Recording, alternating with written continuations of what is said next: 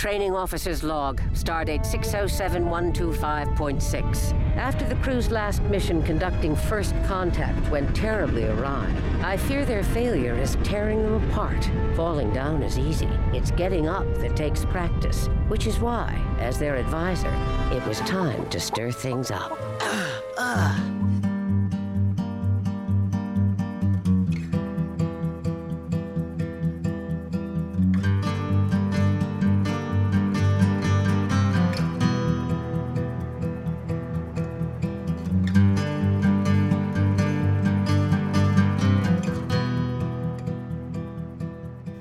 Hello and welcome to Strange New Takes. I'm your host Naj Karnik, and with me, recording messages to Bill, Rudy, Dinah, and Max to finish the podcast after the three of us are dead are Adam Bowen and Emily Bowen Marlar. Welcome to Strange New Takes. Today we're covering the 8th episode of the first season of Star Trek Prodigy, Time Amok. And that is totally like catching me off guard. I want to say Amok Time so bad. Then we just need to sing the music over it too. But yeah, so follow us on social media. That's at Strange New Takes on Facebook, Instagram, and Twitter. Tell your friends about the podcast as well. And both you, your friends, and I think everyone on social media should all go and rate us with 5 stars on Apple Podcasts, because it's just a real good ego trip. Oh, by the way, Adam, I wanted to tell you, and more importantly, the listeners, that you can also rate us on other podcasting mediums. I believe on Spotify there's a rating system, perhaps. There's, I think, one on Beyond Pod, the podcast app that I use. So whichever app you're on or whatever you're doing, if you can just go to our main profile, like while I'm talking right now, and just hit that rating button and tell us what you think, I'd really appreciate it. Before we get started, I just want to remind you that we are going to spoil the heck out of this episode. So if you have not seen Time Amok or Amok Time, because who knows, we may spoil that one too, but you should probably pause our podcast right now and go watch that episode and then come back and join us. All right. Well, as I mentioned before, today we're talking about the 8th episode of the first season of Star Trek Prodigy, Time Amok. First aired on 20th January 2022. It was written by Nikhil S. Jayaram. It's an Indian name, and I'm kind of jealous Rudy ain't here to geek out about that with me for the second here. It is directed by Olga Ulanova and Sung Shin.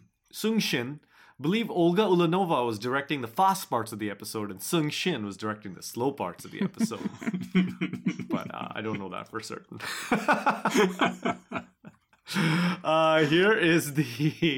Here's a summary from Memory Alpha. Suffering through his first infliction upon Far, the Vulcan.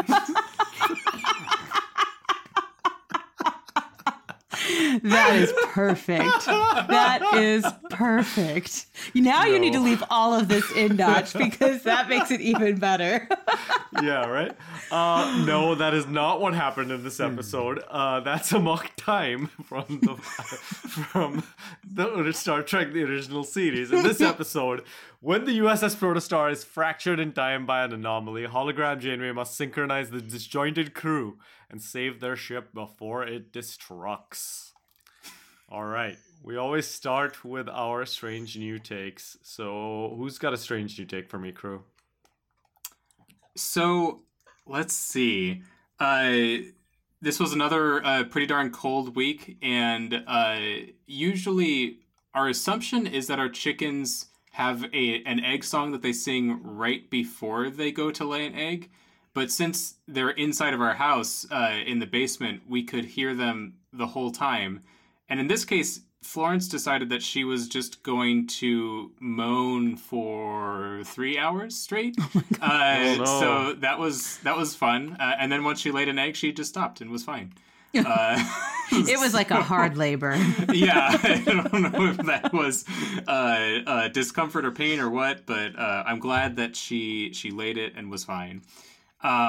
For the episode itself, yeah, I really enjoy getting to see Rock kind of process the world and sort of learn lessons along the way. I don't know. I'm really impressed with how they deal with her character. And this is just like another good one to have along with all the others that we've had that kind of at least give focuses on Rock for like a few scenes. So yeah, I just enjoyed it. Well, you were like talking about egg songs going for 3 hours, and then that just made me think of labor. So I'm trying to come up with a strange new take that does not pertain to me being in labor, because no one wants to hear that. Let's see. What can my strange new take be? I think it will be. Yeah, I don't really have anything exciting to share except COVID sucks, y'all. It just sucks. Really? What a strange new take. I know. No one has ever heard that strange new take. But I think, Adele did a little Instagram update about having to postpone her show. She was very emotional during it. And I was like, Adele, I feel you. I feel you so much. This is just life right now. And so anyway, but in some ways it's kind of been nice that people are just coming to the point where, you know what, we just need to kind of claim it and say things just aren't going to go the way we want them to right now. And we're just going to go with it. And I keep saying to everyone that I know, I'm just, grace abounding. I'm just going to extend grace to everybody. And I hope they're extending it back to me. So yeah, my strange new take for the episode is this was the first Prodigy episode I got a little choked up in. So that was nice. That is really nice. Yeah. My strange new take is that I have now got a pair of heated socks in addition to my heated gloves. I am excited to wear them tonight for the first time, my heated socks. I have worn my heated gloves before. They do make a difference, and they're pretty good. They last about an hour and a half on their maximum setting, and I almost get sweaty if I'm wearing mittens and it's like 10 degrees or above. So we'll see what happens with these heated socks. It's going to be... I don't know. I guess I should be more worried about washing heated... I'm more worried about washing heated socks, but I should be the same worried about heated gloves, but somehow I'm not. It's a funny thing how we treat our hands and feet differently. Are these ones where you like plug them into something, or I don't even understand the concept of this? Okay. Packs. So they're kind of big on like the ends of them, like around the wrists for the gloves and around the shin for the socks. So you have to plug them in, but they do make so I've spent like 2 hours outside walking around kind of a little course while doing some sports, and it is 100% more pleasant for someone like me with bad circulation in my fingertips to be wearing heated stuff. So nice. Anyway, well, my strange new take for this episode is that sometimes, I guess, I was going to say sometimes Star Trek community surprises me, but it really shouldn't, because I went onto the discussion thread for this episode and found a bunch of people being like, what? Did anyone realize that they got the stardate wrong in Janeway's like opening log?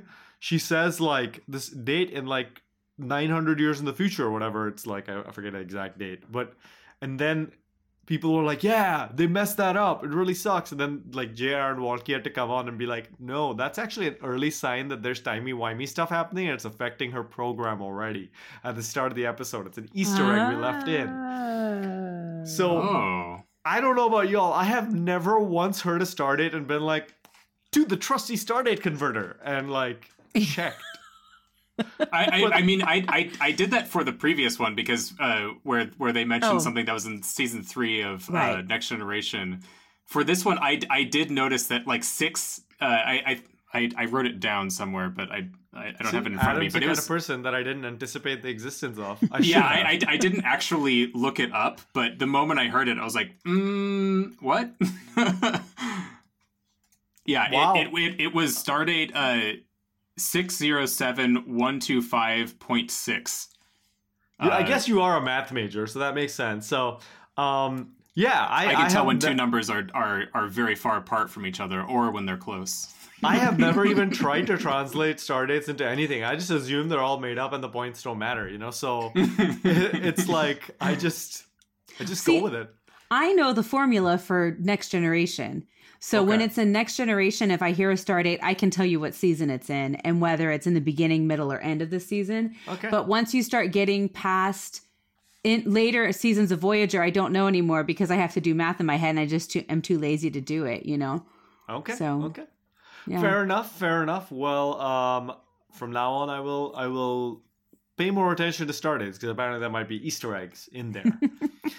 But let's start talking about this episode more in depth. The first thing I was going to mention is this whole Stardate situation that we get a log from Janeway though, and that made me like not choke up, but it touched a very deep like longing in me that I didn't even know I had. To hear Janeway do a captain's log at the start of an episode, so good. So I good. keep wanting to call her Captain Janeway, and I'm like, oh, she's not actually Captain Janeway. she's I don't know what she is. Hologram Janeway. Yeah, she's listed as hologram Janeway in the credits, but they also like call her just random things throughout the episode, so it's a little confusing. Mm-hmm. And we also open with a teamwork makes the dream work type activity. Have you all done an activity like that before? Have you all tried to put a fox, a hen, and some eggs into a boat and row it across the river? No, but we do say teamwork makes the dream work all the time in my household. I don't know. I mean, I've definitely done. We've had a variety of like sort of like either games or exercises that I've done in companies before, but I don't think I've done the fox and the hen and the grain one. But I was delighted to see a chicken for a good bit of this episode. I was gonna say, yeah, that made me think of you for sure. So this is actually a riddle that has historically been used. I don't know its history, but it's basically you if you leave the fox with the chicken, he will eat it. If you leave the chicken with the grain, he will eat it. So not eggs, grain, by the way. It's fox, hen, and grain. Yeah. How can you get all three across safely? So do you just want the answer, or do you want to try to think about it for a second? Well, can't you just you have to take each one at a time, or can you do the fox and the grain together? Leave them over there and then go get the hen, and then you've got them all. So take the chicken over first. Go back and bring the grain next. But instead of leaving the chicken with the grain, come back with the chicken. Leave the chicken on the first side. Take the fox with you. Yeah. Leave it with the grain. And then go back for the chicken and bring it over. So there's only room in the boat for one at a time. Oh yeah. Otherwise we'd be able to. Yeah. They would eat it if the assumption is if either thing that is interacting with another thing is on the boat, they will eat it. Yeah. I see. Or maybe there's just I think it's that if they're in the same place on the same side where you're not supervising them, but there's only room for one in the boat. Yeah. Right. Okay. Yeah, there you go. All right. See, teamwork makes the dream work. We were able to. yeah, we solved it. Well, but the crew on the show doesn't. No. They're too busy, like wanting to eat the fox and fighting and. They're children. They've lost their mojo. Yeah, not that they ever had it to begin with, but I appreciated that we saw. I appreciated / I was also confused when Rock was watching them in the holodeck, but I don't know if this is. I see that the dog has created another gaseous anomaly for Emily. It's so bad, y'all. I don't want to breathe in. But yeah, I get the sense that like Rock maybe solved it in her mind. I don't think she actually said the solution on the episode though. But Rock I also Zero. No, Rock was watching them from the beginning. So I don't know if that was like a recording of the holodeck. Oh, later on when she was watching the replay or whatever. End. Yeah. But yeah. Wasn't that like, I thought that was kind of like a dream sequence almost, or something like that. I don't know. I almost felt like maybe she made it because she missed them, and so she... yeah. Because she learned how to do so many things. I really want to know how long she was there. I mean, I know Janeway... Maybe she was there until the 30th century. Lordy. I mean, this had to have been years or something like that, just because it like learning quantum mechanics and all that stuff. Mm-hmm. Or Rock is really smart. Well, let's get to Rock and the learning when we get towards the end of the episode. Yeah. Let's not get ahead of ourselves. So, okay, we have this thing. Then the crew tearfully admits to Janeway that they are not cadets. So we finally have the revelation. And Janeway reacts to that just like you would want a Big Mama Bear to react, which is like, you're still my crew. I don't care. Well, and I loved that Zero stayed behind to explain it. I thought that was a nice, we didn't get to see that scene, but I liked that we saw that happened. Yeah. I think Gwyn and Zero are my favorite characters on the show, by the way. And they're definitely the ones that are keeping them alive. Yeah, they're the two smartest ones and the most like level-headed. So I have really come to appreciate Zero, just not only as like a logical person, but like also just the random stuff that sometimes happens, like when Dal used Zero as a flashlight on the Erosion planet. It's like, I don't know how to feel about this. Yeah, there's definitely like there's a healthy amount of sight gags that they do with Zero that are great. Yeah. So, I've really enjoyed that, and I like you, Emily. I was just like, okay, finally, someone like took her through it. So we're not gonna get a scene of Janeway being like, "What do you mean? Someone explain it to me!" Like it's not some melodramatic thing. Yeah, like the diviner explaining to Janeway, and like that's why Janeway needs to betray the crew to give him the children so that he can enslave them again. And of course, we also have, speaking of the diviner, we have Diviner and Dreadnought being like, "We're too far, but ho ho ho ho, there are other things we can do." Which, I mean, honestly, that is like one of the coolest ways of like taking over a ship that I've seen in Star Trek. Like, I loved that idea of using the vehicle replicator for more than just like, oh, this is how we destroyed 17 shuttles or whatever in Star Trek Voyager. It's like an actual integral plot point for this episode. I love I don't know if you all still want to go talk about that, but I loved the next scene when you see Gwyn and Jankum standing out looking looking out and seeing what did they call it? Was it a ion storm or a plasma storm or tachyon storm? Tachyon storm. Yeah. One of those things, one of those Star Trek kind of storms. So there's a tachyon storm, and I love how Jankum's like, "Oh, I just thought it was a physical manifestation of how I'm feeling," and I was like, yes, I think that's all of us right now. Yeah, that was great. That was amazing. That was definitely one of my favorite bits. If it was an ion storm, this would have been either a Mirror Universe episode or one of them would have been duplicated. And since it was timey-wimey, that's why we know it was a tachyon storm. Tachyon, that's right. That makes sense. I have to give some credit to the writers for, again, coming up with such a Voyager plot. And I mean, in fact, it's not like just Voyager, like, reminiscent in its, like, time travel. This is almost literally, like, with some slight modifications, the plot of Shattered in Voyager, where 11th episode of the 7th season, Chakotay the ship is hit by an anomaly that travels through the ship, much like the Tachyon storm in our Prodigy episode. And then Chakotay is out of step with different parts of the ship, which are in different parts of time. So it's kind of like, it's not quite a clip show of the past of Voyager, but essentially he goes through the previous 7 seasons of Voyager and a little bit of the future in every room he goes through. And it's very, very reminiscent of this episode. Which I'm going to have to watch it again. I think I'm into, because I don't know. I know we've complained about certain things where they're just like rehashing things. And I know that people have had plenty of complaints about like Into Darkness, just like doing Wrath of Khan, but like what if we switched like a couple of things? I think I'm more into this, like using the bones of a plot from a previous episode of like, it's cool to have time get shattered and we're all sort of like separated, but then it's not that we then each see like different like the future and the past of the Protostar or something like that, which I mean could have been cool. We could have learned about like what happened with Chakotay's crew or something like that.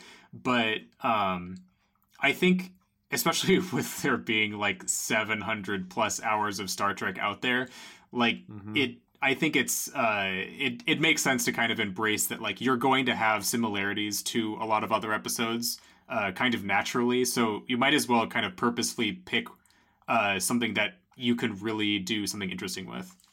Well, and the other thing is it's still different. Well, I was going to say, we always joke that there's only like 2 sermons and you're just like preaching a variation of different, I mean, like there's only so many stories that can be told. So, yeah, but it's how you tell them. And this one was different in that everyone was experiencing the same 10 minutes. Just at a different speed. And so it was, in that sense, it wasn't the same as the Voyager episode because it wasn't different eras. They were all in the exact same pocket of time. They just experienced each of them experience that pocket of time differently. Yeah, and I guess I had a moment where I thought we were going to turn this into a causality loop episode since we blew up the ship in the first act. That's what I thought too. Yeah, I mean, I would have been into that too that's been great every time I've seen it, but it was done very recently with Discovery, though. Yeah, it was.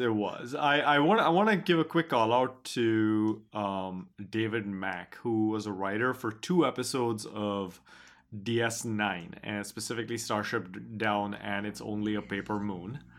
And he is a story consultant on Lower Decks and Prodigy. And what he said is, here's a tweet verbatim from him. I thought Star Trek had done all that could be done with temporal anomalies. The writers of Star Trek Prodigy proved me wrong in the best way possible. This might in fact be one of the best episodes of its kind in Star Trek history. Whatever you do, don't miss this episode.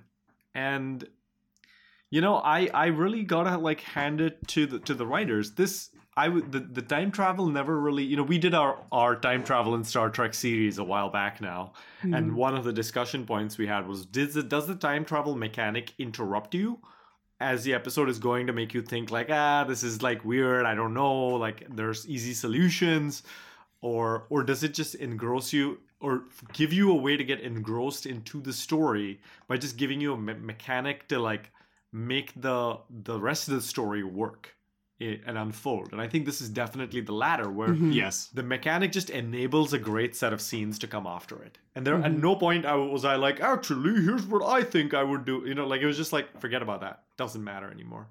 Well, yeah, it's I think it was a really effective use of the technobabble of we just give this it's oscillating time, you know, that's a normal thing that happens, and we didn't it gave us a good illustration and explained sort of the structure of what was happening, which I thought was great. And yeah, also worth mentioning that David Mack also has written a bazillion Star Trek novels. That's what I was thinking. I'd heard of his name that way too.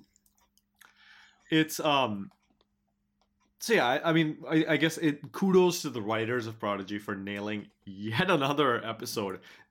I don't think I've ever watched a Star Trek series which has had 8 episodes with high quality writing back to back to back to back with different writers.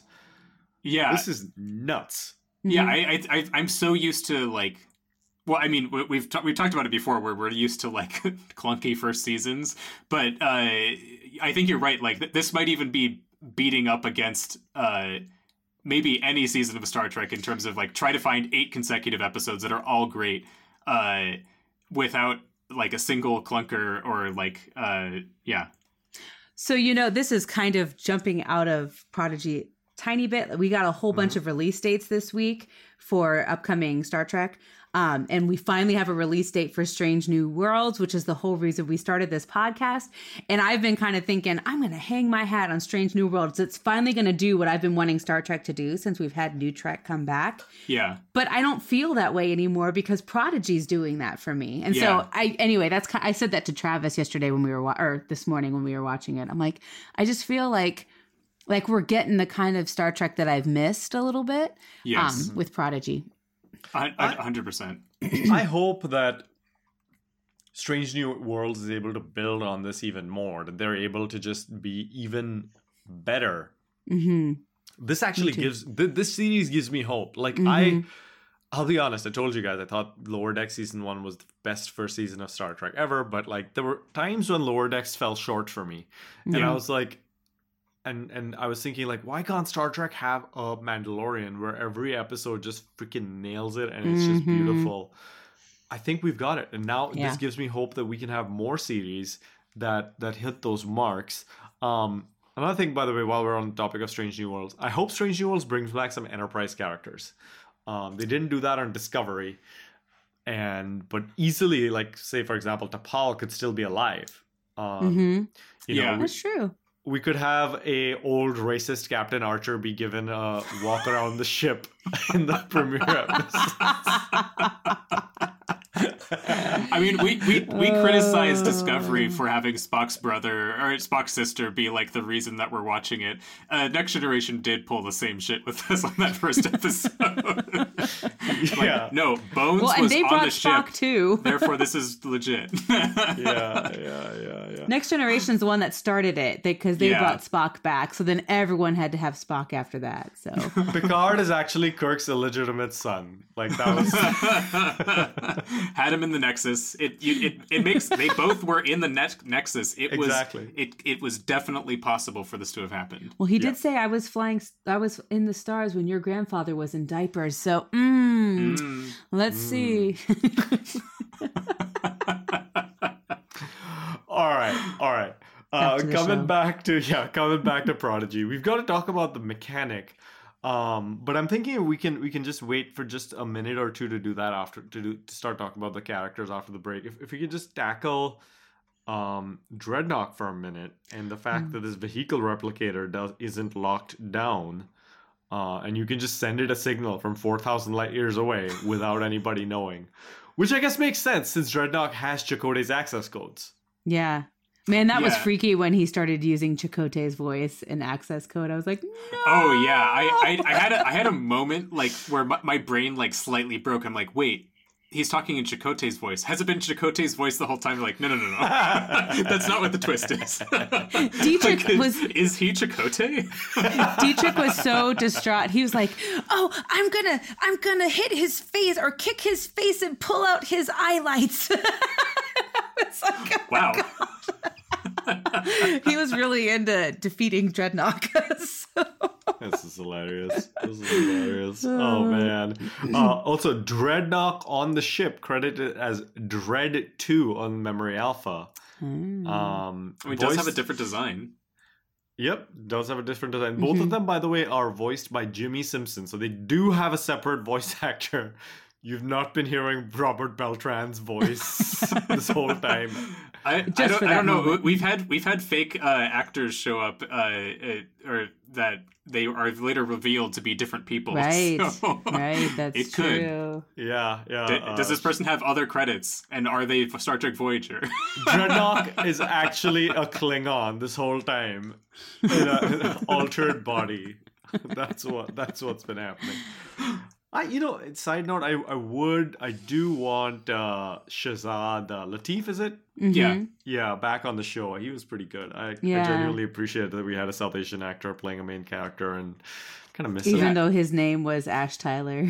Hey man, But I'll take what I can get at this point. Now, he was really good. Well, and I was under the impression, like, I felt like he could potentially, if they do a Section 31, which I'm not excited about a Section 31, but if they do it, I felt like they kind of opened the door for him to be a big part of it as well. In addition, Yeah, to that's Michelle kind Yeoh. of what my feeling was too. Is like it would be a Giorgio and Ash Tyler type series, but yeah,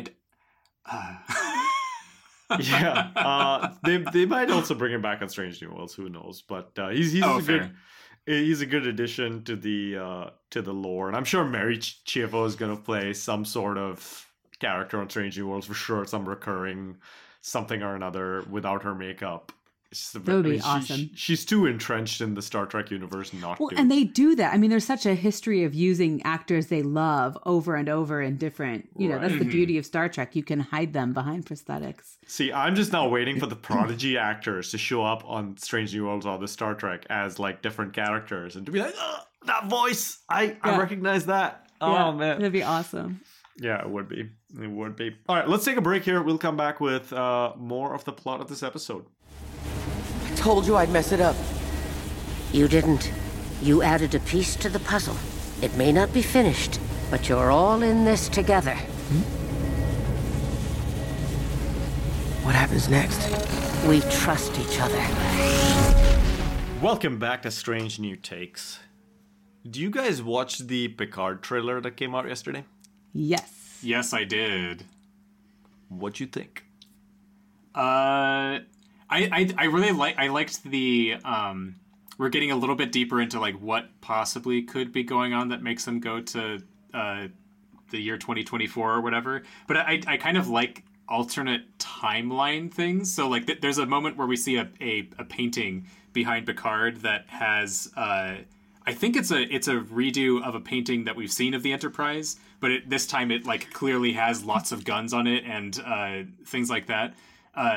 So I'm intrigued. season 1 was still so messy that I'm not sure whether to be hopeful or not. But yeah, I don't know. I'm into it.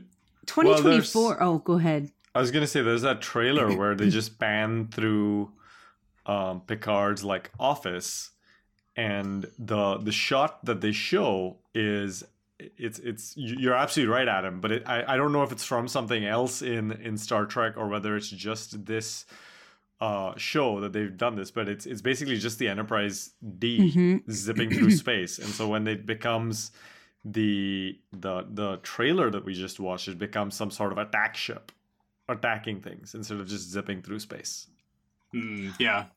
All I know is I just feel like 2024 is a little too close for comfort because what did they do? 20 something in past tense, and they made that one in the 90s, and watching it in the year 2020 was too close for comfort. I was like, y'all predicted it a little too on the nose. DS9. Wait, no. Past tense was I thought it was in 2024.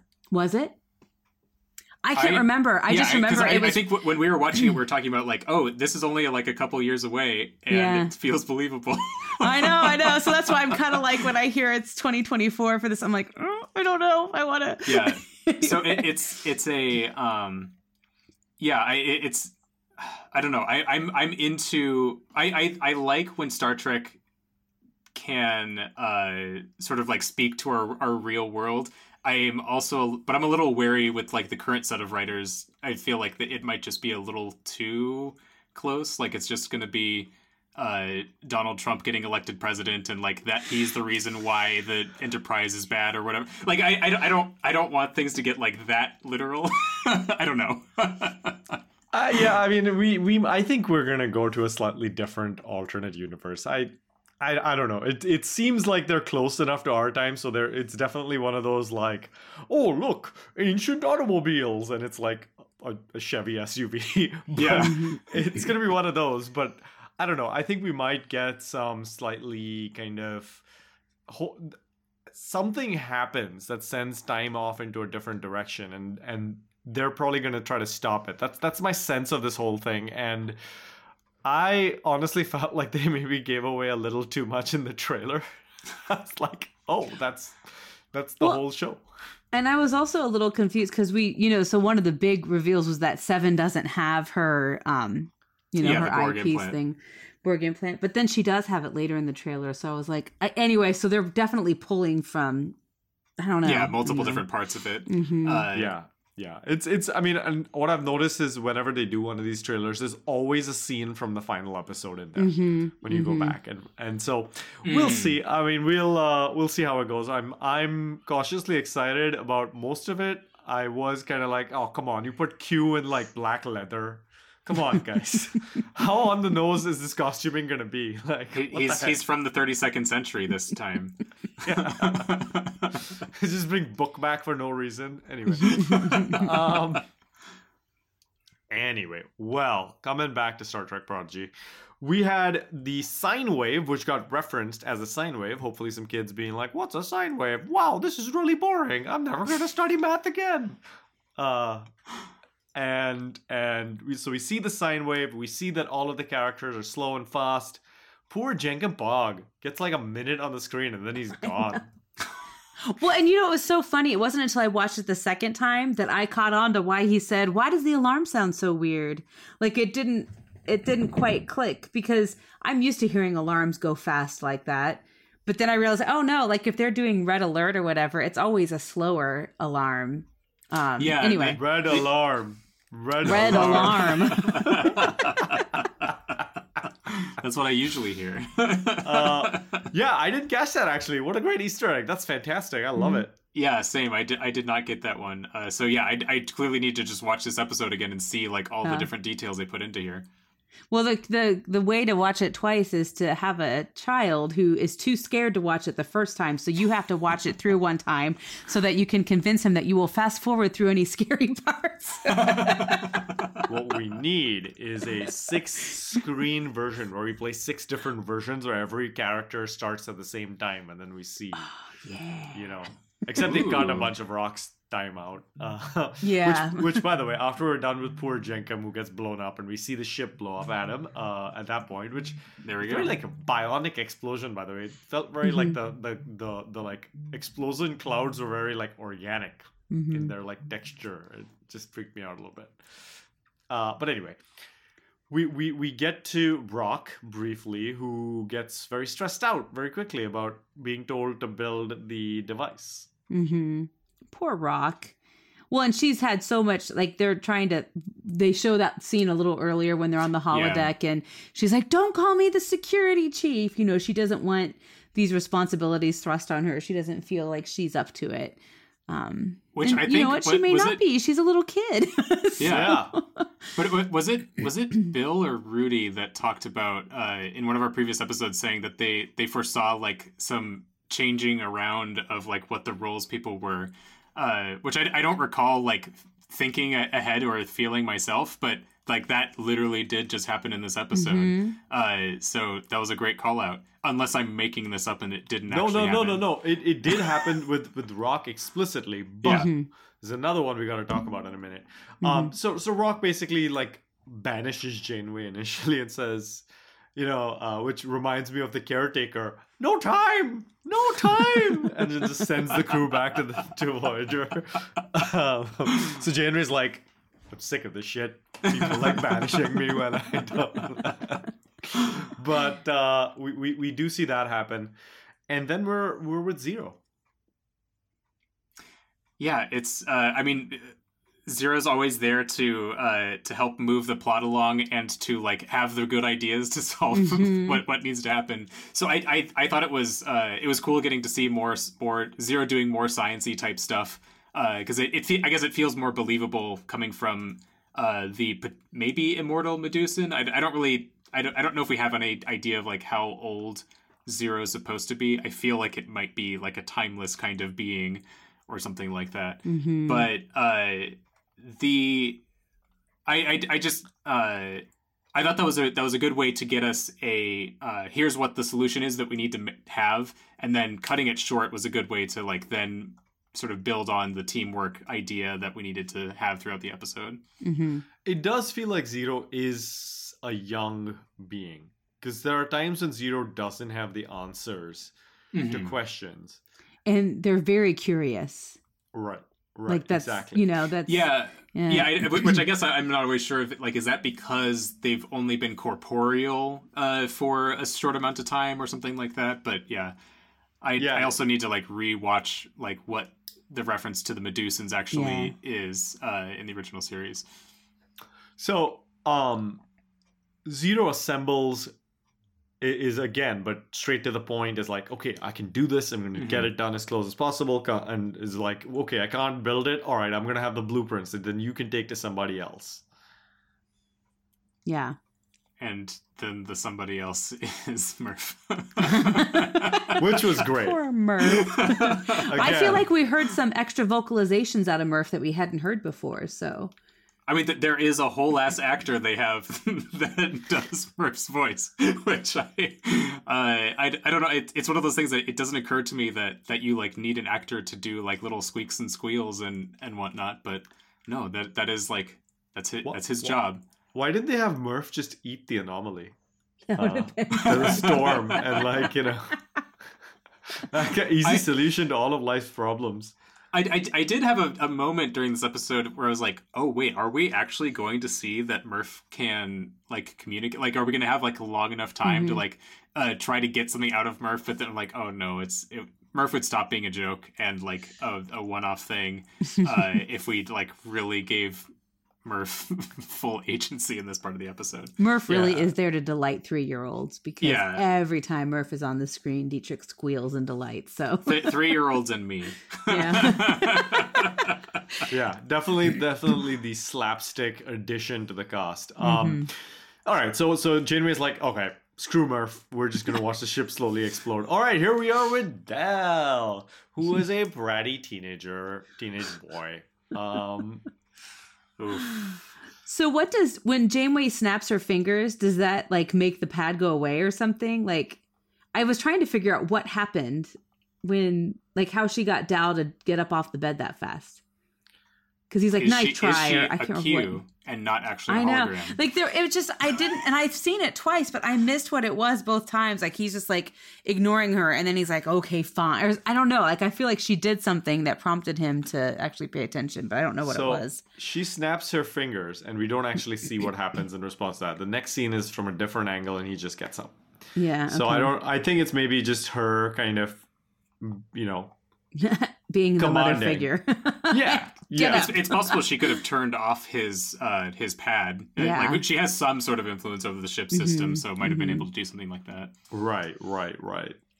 Dal's kind of like Rock, though. I was thinking, like, in some ways, he doesn't believe in himself, like, because he was like, I'm not going to be able to do this. Like, this is ridiculous. And she's like, no, you can do this. He just needed someone to kind of goad him a little bit and get him to do the work that he actually was capable of doing. Which I think is a good tie into the previous episode, because like that's where he really starts to discover like, oh, I don't know how to get through this, and like the thing that I think that I'm good at is not actually worth anything, because I put us like in danger. So I think we're getting like a little bit closer to that Dal having the falling down moment.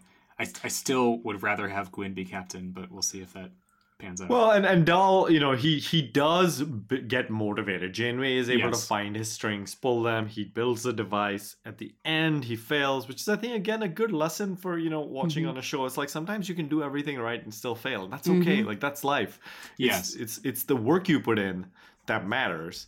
And then even your failure can contribute to somebody else's success, which is, I think, the overarching theme of this episode is teamwork and not necessarily taking failure at face value, which is when we come to Gwyn. She now takes the baton and has all the tools to succeed, but Dreadnought turns up, Dread Chakotay. I do have to go back. One thing I just want to say, I thought it was really sweet when Dal's like, well, what do we do now? And Janeway just kind of holds out her hand and he says, we just trust, she says, we trust that the others can carry it from here or whatever. I just thought that was sweet that they held hands while the ship exploded. And anyway, but now we can go back to Gwyn. I just wanted to touch on that. Janeway is the perfect mom. Like, they could not have cast a better character as like the hologram in this. So good. So good. But yeah, so Gwyn has all the tools to succeed, but Robo Chakotay comes and interrupts and deletes Janeway. Oh no! That was upsetting. Yeah, I'm glad she came back by the end of the episode and that it didn't take like several episodes to have this happen. Right. Oh yeah. I can't take an episode without Janeway. Now that we know that we can have Janeway back in Star Trek, like don't have Star Trek without her. Gwyn don't really, kill her. We were talking about like how old we think Zero is. Gwyn, I mean, I know we know Gwyn is 17. Gwyn is really the adult on the ship. As far as, I mean, like just her maturity, her, I mean, she's obviously struggling with some feelings regarding her father and his betrayal and all of that. But she's definitely got the maturity to be able to handle a lot of the things that they're facing. Well, and even like there's not as much of a moment of like, oh, I do need to put myself in danger. Like she knows that she needs to fight this the robot and like maybe get herself killed while she's doing this because it's like it's that important. So yeah, I really like seeing Gwyn get to just kind of be a badass in this episode and like defeat Dreadnought in a way that I kind of I don't know that anyone else could have pulled this off in quite that way. I don't know, except for Murph like falls on top of him and eats him. That was another possible way of solving the Dreadnought. Maybe that's what happened in his timeline, in Murph's timeline, is that slowly Dreadnought was built, but then Murph just like ate him. And Gwyn also comes up with a solution to the problem on her own. She doesn't have Janeway advising her, nothing. Oh, yeah, and is sitting in the captain's chair when she does that, which, thank you. Hopefully this is the start of Captain Gwyn. And well, and she even leaves a cap. Isn't it? She says she says captain's log. Yep. At the end. So speaking of people changing their roles, this is the one that I want. Yes. And I'm hoping this is going to stick. And maybe Dal can be security officer because he's kind of impulsive and pew, pew, pew, pew, pew. I think, you know. Well, I mean, I could see Dal since we've shown him like actually tinkering with things a lot, and like he built the warp matrix. It's possible that Dal could be the engineer and Jankum is going to be security. And Rock-Talk is now a science expert too. You know, I was thinking, I thought I appreciated that as soon as sorry, that was my dog. I just realized that, or I appreciated that as soon as Jankum knew first before anything else that there was going to be a problem because of the anomaly. And so he immediately goes to engineering or to wherever the warp core is, you know, to make sure that everything's safe. And so he does actually take his role as engineer seriously, even though they're not really Starfleet officers. So I kind of liked that we had the hints of that with Jankum also, that he's not just playing around. Like, he is going to do the things that he needs to do. He's like, you know, we may not be Starfleet cadets, but I am going to try to fix this problem, you know? So. Yeah. And he immediately connected that gravity, failing was going to break the protostar containment. He seems to be a extremely kind of competent engineer for his age, which is wild. Yeah. I mean, and it could be the kinds of things they had him doing in the prison planet thing, you know? Yeah. Yeah, well, and also possible that he had, because he has memories of like being on a generation ship, I think, with other Tellarites. So it's possible that he like served in some sort of engineering capacity for the first several years of his life before he was captured and put onto Tars Lamora. Well, and there's some suggestion that he was part of this Tellarite sleeper ship, but woke up too late to kind of really be part of his culture. So there might be some training on the sleeper ship that might have happened in his sleep, or who knows. Oh, yeah. But this is science fiction. We can have things like that. You're right. And one of the challenges here with him, so he's obviously competent. Gwyn is competent. Dal knows what he's doing. Zero seems to be able to like thrive. The only Murph we've kind of given up on, but the only question was what happens to Rock-Talk. Rock-Talk is like 8 years old or whatever in universe, and is clearly too young to know anything about anything. So how do you get this person to being an individual who can contribute things other than just feeling bad? And this was the solution. Rock-Talk is stuck in time for like months or years or whatever it was. We don't get a clear answer. Yeah. And is able to just study hard. Which, good message for the kids, too. Yeah. Yeah, lots of math. I like that because it was we were able to get good use out of Rock-Talk in previous episodes because it's kind of Rock-Talk is essentially the muscle because like she's gigantic and made of rocks. But it's nice having a quality to her character that she worked on and built up herself and isn't just like a consequence of like what she is. You know, there were two things about the scenes though at the end with Rock-Talk that stood out to me. The first was when she I loved when she gets Janeway back. And Janeway's like, why didn't you just go? You know, I see you made the warp matrix. Why was it the warp matrix? Is that what it was called? Yeah. I see you made that. Why did you bring me back? No one told me where to put it. You know, that was really cute. And then also, but why can she not hug Janeway? Because I guess Janeway's a different kind of hologram than the other holograms we've seen. Because like the Doctor, you can touch because he's like a hologram in the sense of the way the holodeck is, where it's replicator technology and, you know, whatever hologram. But Janeway apparently isn't. Janeway seems to just be like she's not a solid projection, and not a. Is that true though? I've seen Janeway like touch things and like she threw that one wrench thing to show that Rock-Talk's time was slow. It sounds like it's just a hologram who can like make herself do this or do that. And so why wouldn't she hug Rock-Talk then? I don't understand. In a deleted scene, Janeway said that she does not love Rock-Talk and is disgusted by her and so cannot touch her. That's terrible. Starfleet didn't want the crew to get overly attached to the hologram advisor, so they made it so that you can't hug them. Every other type of physical interaction is fine, but you can't hug them. They were like, this Chakotay guy seems a little weird with like asking for a Jihalo Janeway. We should put some safety protocols in place. Now, I wonder if it's also a shout out to COVID, how we're not supposed to hug each other. Yeah, guys, while Rock Talk was in her reality, there was a pandemic on the ship. So she couldn't hug. Yeah. You should have heard the vaxxing versus anti-vaxxing arguments that we had. Anyway. Rock Talk comes through in the end. The crew comes together with the big hug. There's all this, like, very heartfelt stuff there. And then the final scene is Dread 2 coming, like, half turning on, like one eye turns on. Mm-hmm. Yeah. And I just want the opening scene of the next episode to be Murph eating that eye and it going out. There you go. Dietrich would love that. I do want to point out one more thing about Gwen, the scene right before that. This is another example of Gwen's maturity when she kind of makes her way after they all hug each other and they're happy to see each other, when she makes her way to Janeway and says, how long was she alone?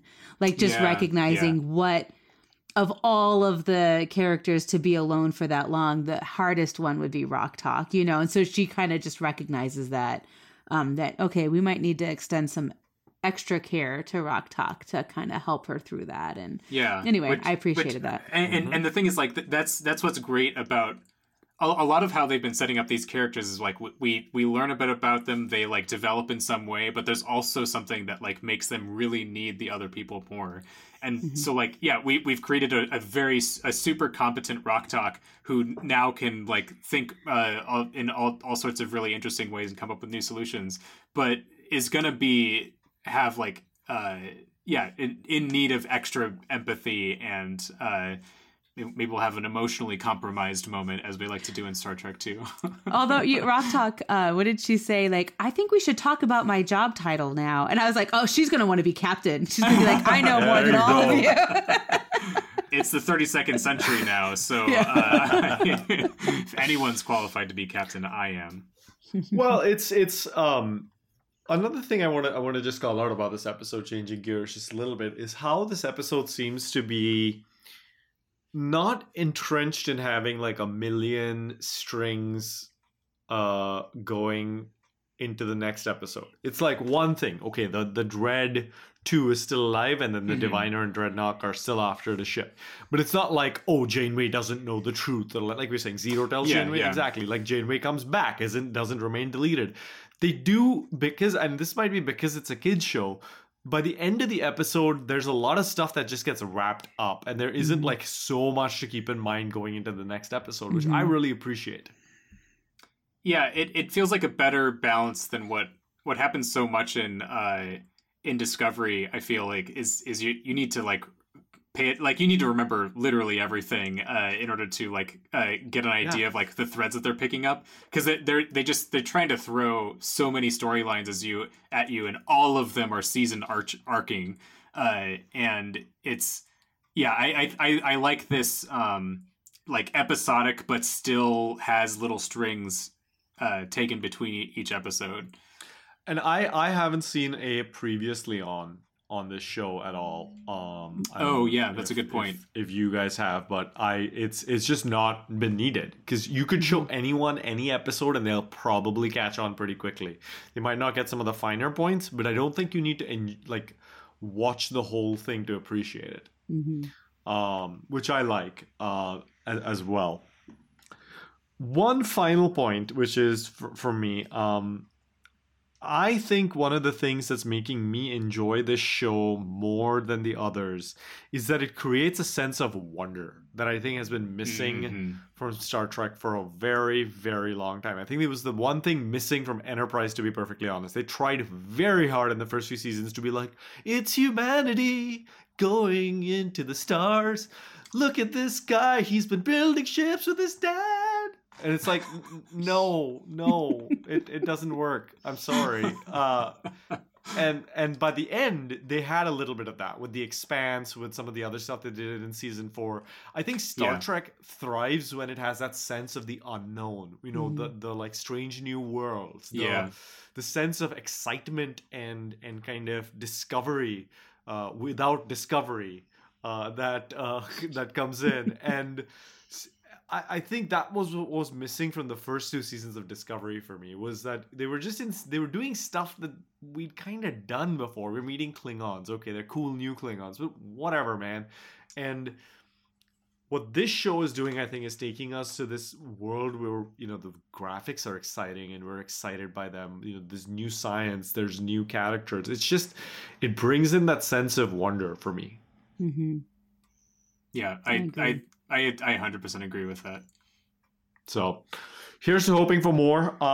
With that, let's move into strange new ratings. I'm going to go first. I don't usually do that. Emily's surprised.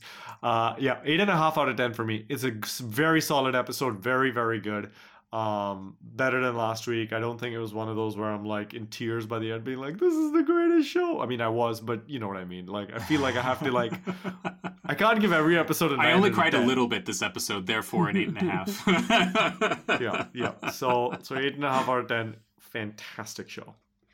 I'm actually going to give this one a 5 out of 5 because I really appreciated the character growth that was happening. I think it was a great episode for kids. I think there were just some really good lessons in it for the target audience. And I really appreciated that. I thought it was a touching episode. So yeah. And I just thought it was a solid timey-wimey kind of episode too. I just thought it was kind of firing on all thrusters. So 5 out of 5 for me.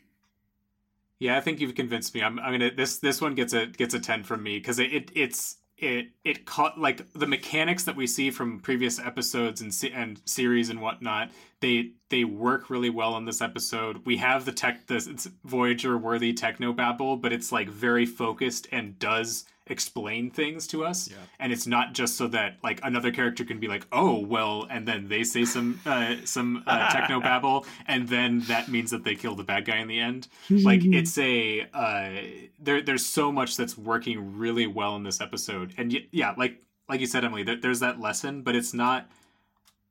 And it's maybe if you just like pitch what the lesson is of like teamwork makes the dream work, maybe it sounds hokey, but it didn't feel that way in the episode. Like I really felt the lesson at the end, and it was illustrated really well. And I think they felt it too. Yeah.